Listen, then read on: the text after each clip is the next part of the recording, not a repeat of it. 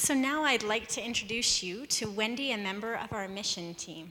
And she has a really close relationship with Open Doors and has known Andy for several years. And so I've asked her to just share a little bit about her relationship with him so you as a church can know part of why we support Open Doors. So every mission partner that we have has a connection to the church and has a relationship with someone in the church that has brought us into partnership with them. So she's going to share a little bit about that and then introduce Andy. Thank you. My family has known Andy Cannon for about 18 years now. When my brother first moved to Denver, we didn't have a place for him to live. And just through a series of miraculous conversations, we found out about Providence Ministry, Providence Network, and found out that they had an opening. And my brother was able to move in, I think within a week of coming to Denver and needing a place. And I immediately met Andy and was wrapped up in the love of the community. He had a place of safety and love and acceptance. And he lived at Providence for 2 years and then found a permanent home at Cornerstone Ministries, or Cornerstone Home, a ministry for handicapped men. And he was there for 12 years. Every time he told me about a conversation with Andy, he was just delighted and beaming about that interaction. He was always thrilled to have that relationship. And Andy really is an example of ministering and loving through community and enfolding people that are needing love, and all of us need community, and he just exemplifies that in everything he does, and the systems that he set up, and the ministries and the opportunities for people to gain wholeness through community. So I wanted to remember his book, Loving the Broken, that is such a great title and such a great illustration of what he's done in the city of Denver for so many years, I think almost 30 years, over 30 years, in starting the Providence Network and the Open Door Fellowship Church, and all the ways that he's reached out to people in Denver. And so you'll hear a little bit of his story today, and then I really do encourage you and invite you to go to the tour, which is actually Wednesday, the 3rd, at 6 o'clock. And you'll be able to see some of the places that Andy's talking about where all of this is happening and reaching people. So I really am so delighted to introduce Andy and to have him here with us today, and excited for what he has to share with us. Andy?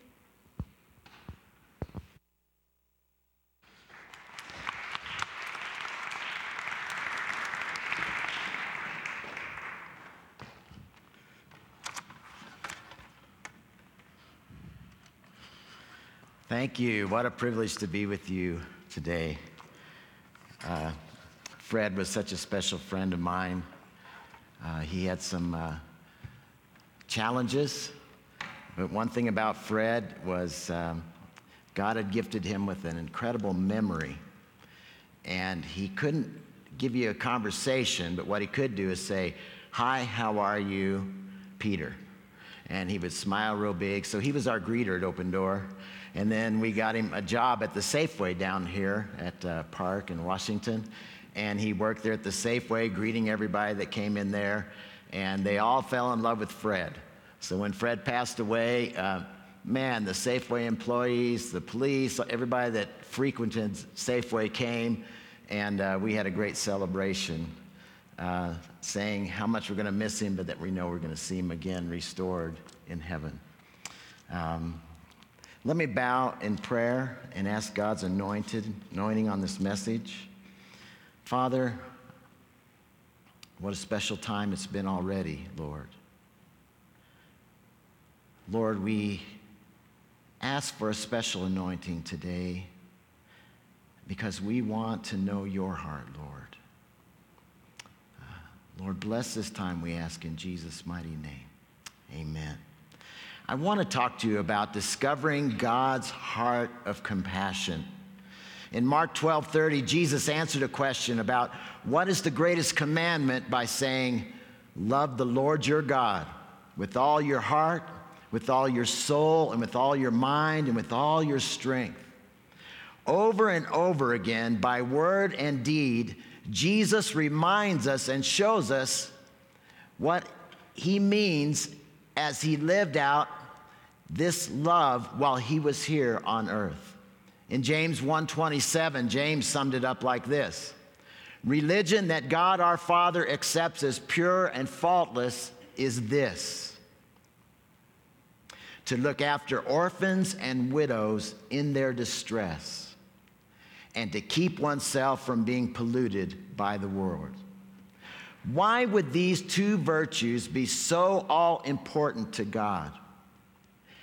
And, by the way, so overlooked by us, who truly are orphans and widows in need of God's grace. Amen? I believe that it reveals the great difference in God's priorities and in our priorities. We make religion so complicated, don't we?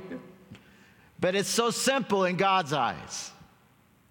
Love the orphans and the widows of this world out of a pure heart, which will keep you from being polluted by the world. I believe it reveals the great difference in God's priorities and ours, of God's heart and ours. Our heart tends to love because we need or desire something back. What's in it for me? My heart cries out. The other day, we took in a family into Joy House, which is one of our long-term 2-year programs. She had a 15-year-old daughter who had a 2-year-old daughter. She had her 15-year-old daughter, her 9-year-old son, and her 4-year-old son. Came from Samaritan Shelter, and as she came in broken, and her little children came in looking at the Joy House, a home for those who are victims of domestic violence, the kids looked at it like it was a mansion. And as we moved them into their little 2-bedroom apartment, they were just amazed that they had their own safe place to be for all 5 of them in that small 2-bedroom apartment. But as I have to confess, as I looked at her and I looked at the children, and I thought of what a mammoth task we are taking on. Out of all the other problems, 12 other women and 18 children, I said, Lord, why her? How are we going to tackle this? And what am I going to get out of it but a whole lot of headaches, a whole lot of problems? You see, there's something about the orphans and the widows that purify your motives. They can't give you anything back. They can't give you fame and fortune back because they have nothing to offer. So human love ceases and God's love has to begin where our love and our ability ends. I remember starting Open Door Fellowship downtown in 1984. 2 years after starting Open Door Fellowship, I reported to our sending church, Bear Valley, a wonderful church. Their church planting policy was, after you start a church, if it's really of God, after about 2 years, it should be pretty much self-supporting and ready to roll, ready to be sent off and become its own independent church. I stood before those elders 2 years later and I said, well, I've got some good news and some not so good news. The good news was our attendance last week was 75 people. I said, the bad news is that our offering was $60. And our really bad news was that Linda and I gave 30 of it. By the way, I want to introduce my wife here, Linda. She's the courageous woman that's endured all this with me and partnered with me through all the years of ministry, 37 years in downtown Denver. I want to take you, though, to Isaiah chapter 58, because Isaiah 58 is a very special chapter that, in my mind, contrasts what we view, what God desires and what religion is, with God's heart as he reveals it in this chapter.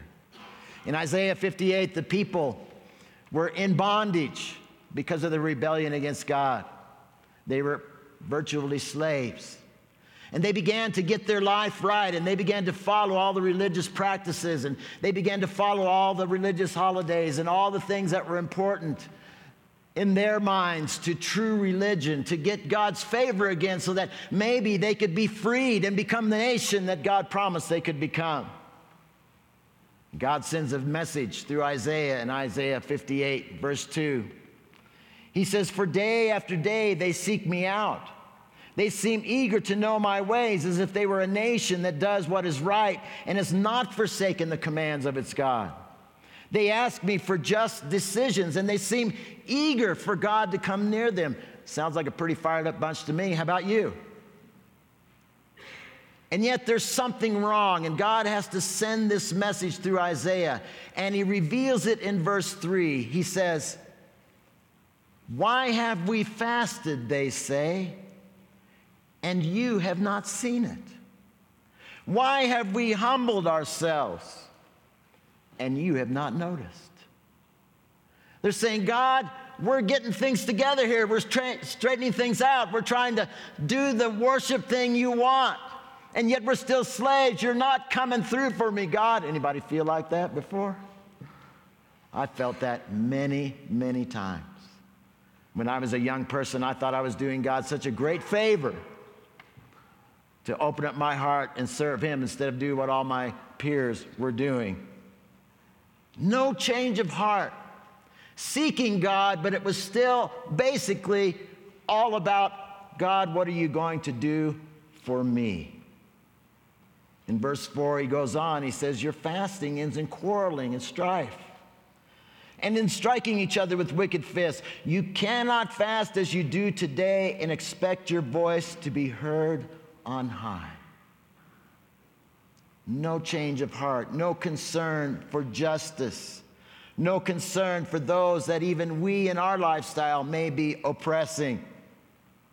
And then in verse 6, God does something very special. He reveals his heart. He becomes vulnerable. He says in verse 6, "Is not this the kind of fasting that I have chosen? To loose the chains of injustice, to untie the cords of the yoke, to set the oppressed free, and to break every yoke? Is it not to share your food with the hungry and provide the poor wanderer with shelter?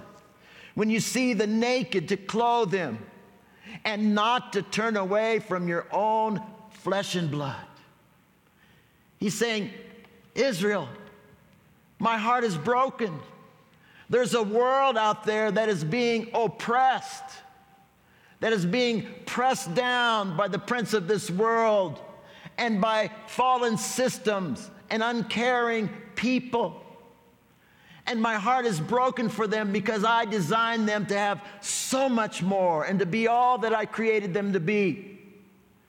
This is what is a fast unto me, is that you connect with my heart, that my love flows through you to a broken and a hurting world.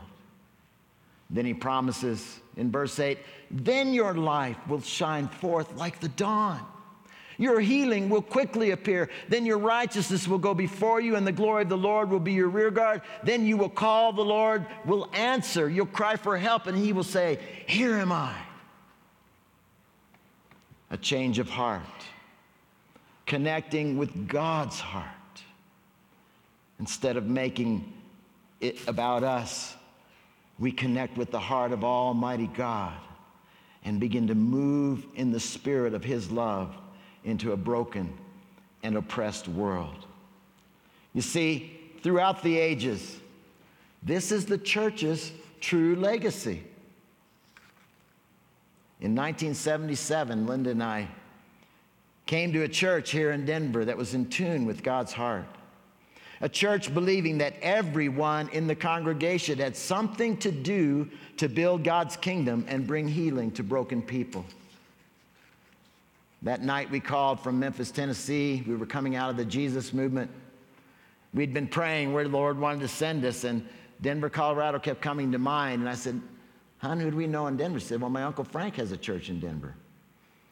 Maybe you ought to call him. So I called Frank Tillapaw. Told him my heart, told him felt like the Lord was leading us to Denver. He said, that's interesting because last night I had 4 couples in our church, a part of a small group. They had just read Rich Christians in an Age of Hunger by Ron Sider, and they made a commitment of $200 a month each to support getting something started in the inner city of Denver. They wanted to get behind someone. They didn't know who, but they just felt God was leading them. It was the night before I had called Frank. We got all excited. And so we came in the fall of 1977 and started a home at 22nd and Wadsworth. There was a big old farmhouse. We called it the Genesis Center in the spring of 1978. And that church was so excited. They were fixing that place up. They were painting. They were furnishing. They were filling the cupboards with the dry goods. They were getting washers and dryers. They were just doing everything. I was out there plowing a garden with Dr. Bob Williams, who later started the Inner City Health Center. I was scared to even talk to the guy because I never met a doctor. My family wasn't from that kind of an educated type of folks. But there we were, plowing that garden together, all excited. This church was so excited to be a part of God's movement. I was 25 years old. Let me tell you, I thought I knew everything. And boy, now I look back at how little I knew, and it scares me to death that they put their trust in a kid like me. I wanted to lease a gas station because that's what we did with the Jesus people and support the ministry. A member in the church was all excited. He said, I'm going to donate the profits from one skyscraper that I sell downtown to these Canadians. Whatever that profit margin is, I'm going to donate it to get the ministry started. It was $50,000. And I thought, okay, Lord, we're going to get this gas station. So I went to fill out all the applications for the gas, Exxon and all the different Conoco, different station companies. And in their lease application, it says, list out what you've been doing for the last 25 years in the gas industry. Well, being 25 years old, I realized, that idea wasn't going to work. So as we began to pray and try to figure out what we were going to do, we kept coming downtown into Denver, witnessing and bringing people home. Well, overnight, you know how big the homeless population is in Denver. Overnight, we had over 40 people living in that old farmhouse. My wife's cooking for 40 people. We're trying to manage all this chaos. I'm 25 years old, have no strategy. I'm just bringing older alcoholics, young teen moms, everybody in between, and say, just come on in, you know. And it was a chaotic mess, but I'll tell you, I thought it was glorious. The only problem was after about 3 months, we were starting to run out of money. After 6 months, over half the money, way over half the money was gone.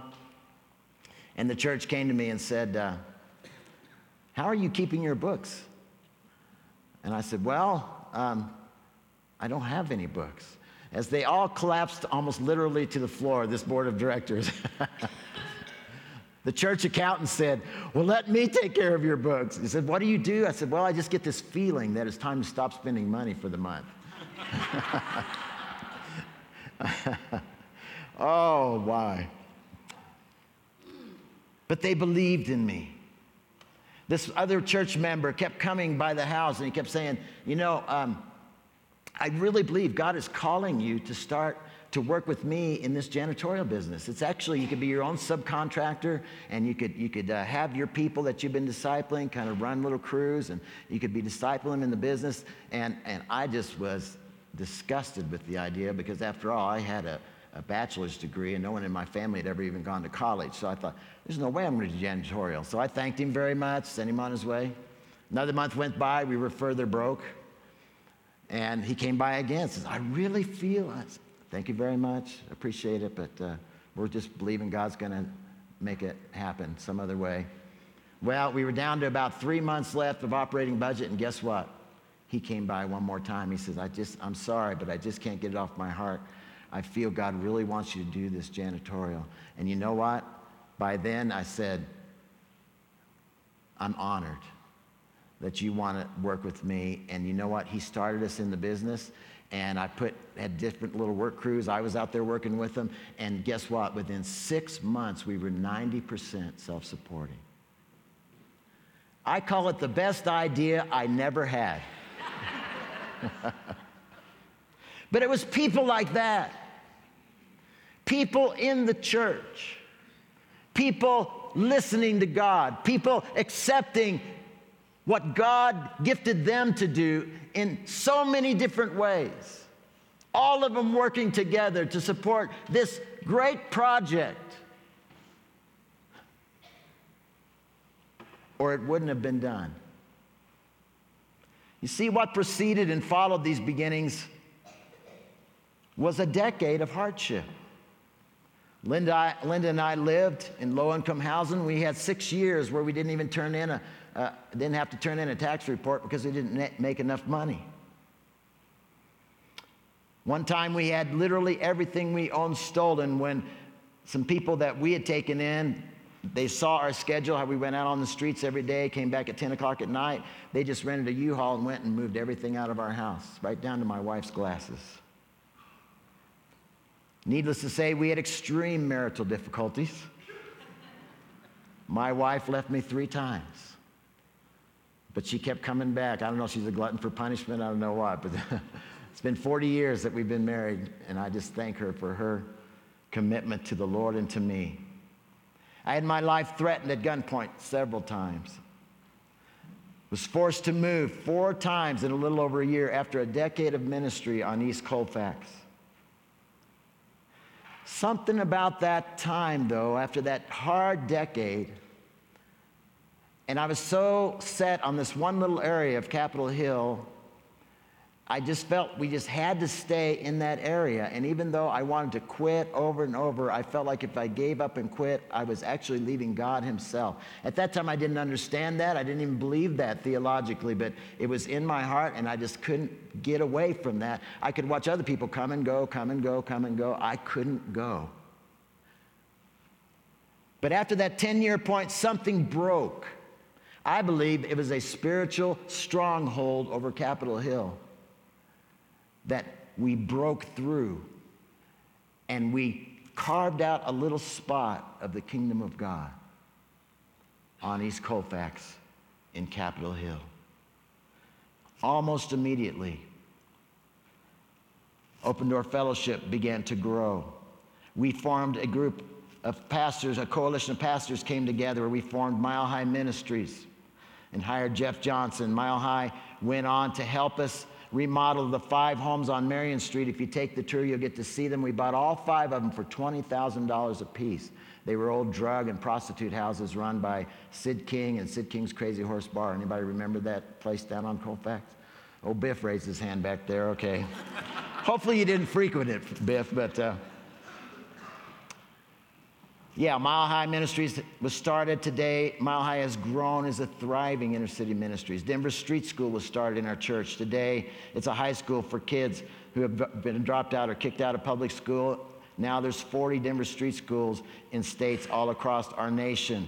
The Providence Homes were started. I founded them with a couple of businessmen in 1986. They're long-term discipleship programs.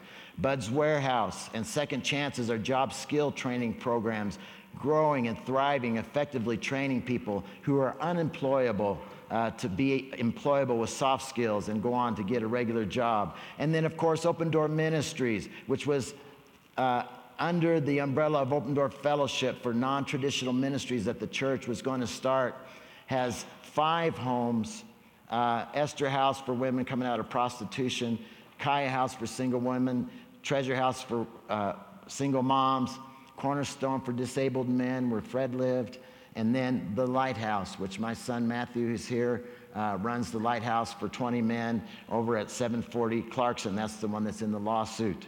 Not due to my son's fault, actually. It was the neighborhood is upset with some of the things that are going on there, even though we've been a blessing to that block. We have the preschool, which is a licensed preschool for so many of the moms that are poor. The Joy House moms bring their kids, and many other kids come there. Jonathan works the preschool, Peter and Susan's son. We have before and after school programs, ministry to homeless youth, We have a t-shirt business, so if y'all want to order any t-shirts, you can do it through that ministry, contact Open Door Ministries. We have church, youth programs, raising up leaders, and then we have volunteer and internship opportunities. I want to encourage you to take a tour of the block, because you see, after being kicked out of 4 different places in 1 year, I cried out to God, Lord, just give me a place to stand. Lord, the devil's kicking us around this block. Just give us a place we can own.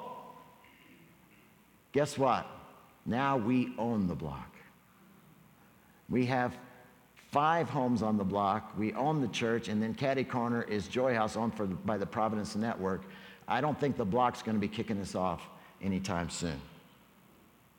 Today, all these ministries are thriving, thanks in a great part to the volunteer efforts of thousands over the years from churches all over the metro area doing their part as God has gifted them. Now we have, through Open Door and Providence Home, 9 homes with over 150 men, women, and children living in long-term, Christ-centered, transformational communities. All of this began because one church was in tune with God's heart, and many members took risk as they obeyed God's leading. They also believed in God's call in me and my wife, and I'm so grateful.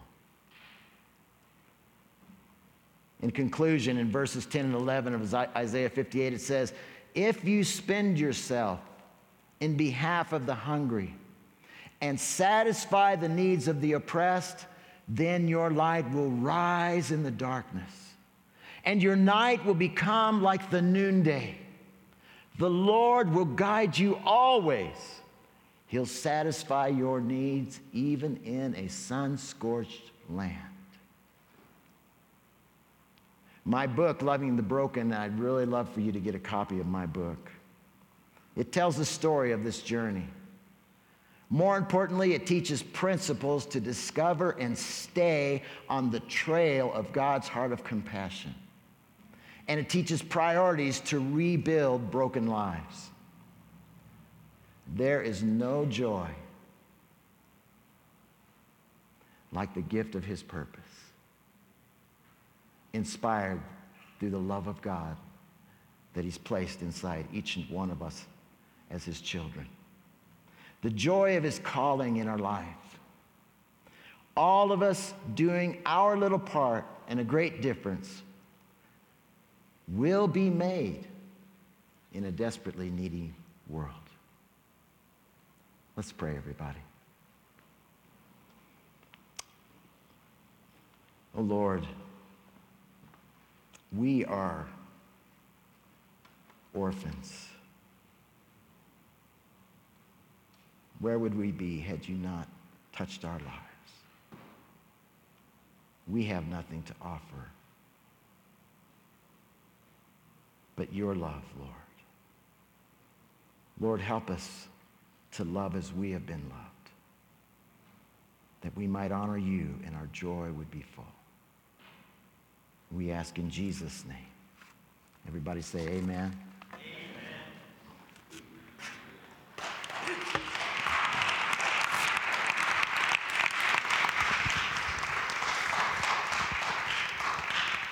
So religion that is pure and undefiled is this: to visit orphans and widows in their affliction, to keep oneself unstained from the world. And maybe you say, yeah, well, I just kind of don't want to visit any widows.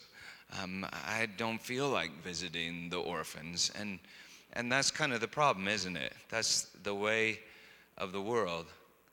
But do you ever feel like an orphan? Like you feel distant from God, from your Father in heaven? Do you ever feel like a widow, like separated from the great bridegroom who is Jesus? Well, this is religion that is pure and undefiled. For on the night that Jesus, the great bridegroom, was betrayed, On the night that Jesus, the only begotten Son of the Father and our big brother, was betrayed, he took bread and he broke it, saying, "This is my body given to you, take and eat." And he took the cup, saying, "This cup is the covenant in my blood, take and drink. Do this in remembrance of me."